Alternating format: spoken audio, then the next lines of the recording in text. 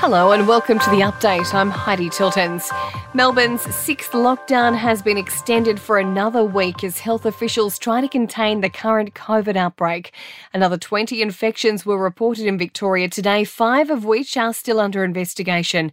New South Wales has recorded 344 new infections from close to 120,000 tests.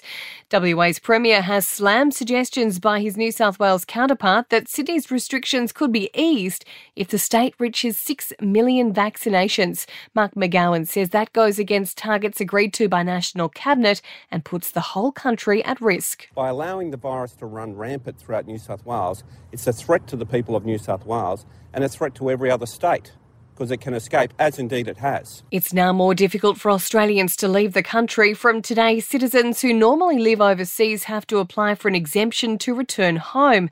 The Commonwealth Bank has posted a 20% profit increase to $6.8 billion. The final dividend to shareholders has doubled to $2, and the bank has announced a $6 billion share buyback.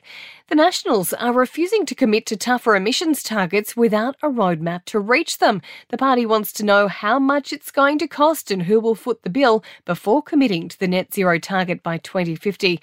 And the Bureau of Statistics is hoping 95% of all census forms will be completed.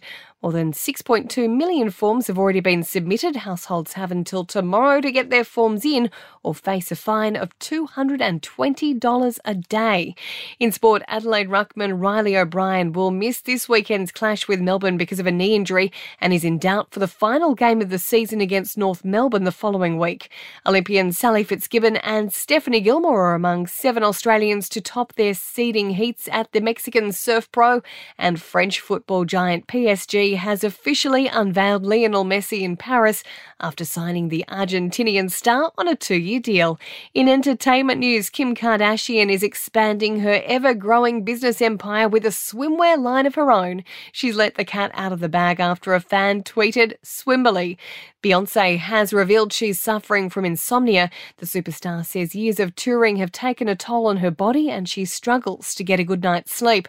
And Seal has begun dating his former personal assistant. The singer's new girlfriend has been identified as Laura Strayer, who once shared a home with Seal and his ex, Heidi Klum. And that's the latest from the Nova Podcast News team, but we'll see you tomorrow morning for another episode of The Update.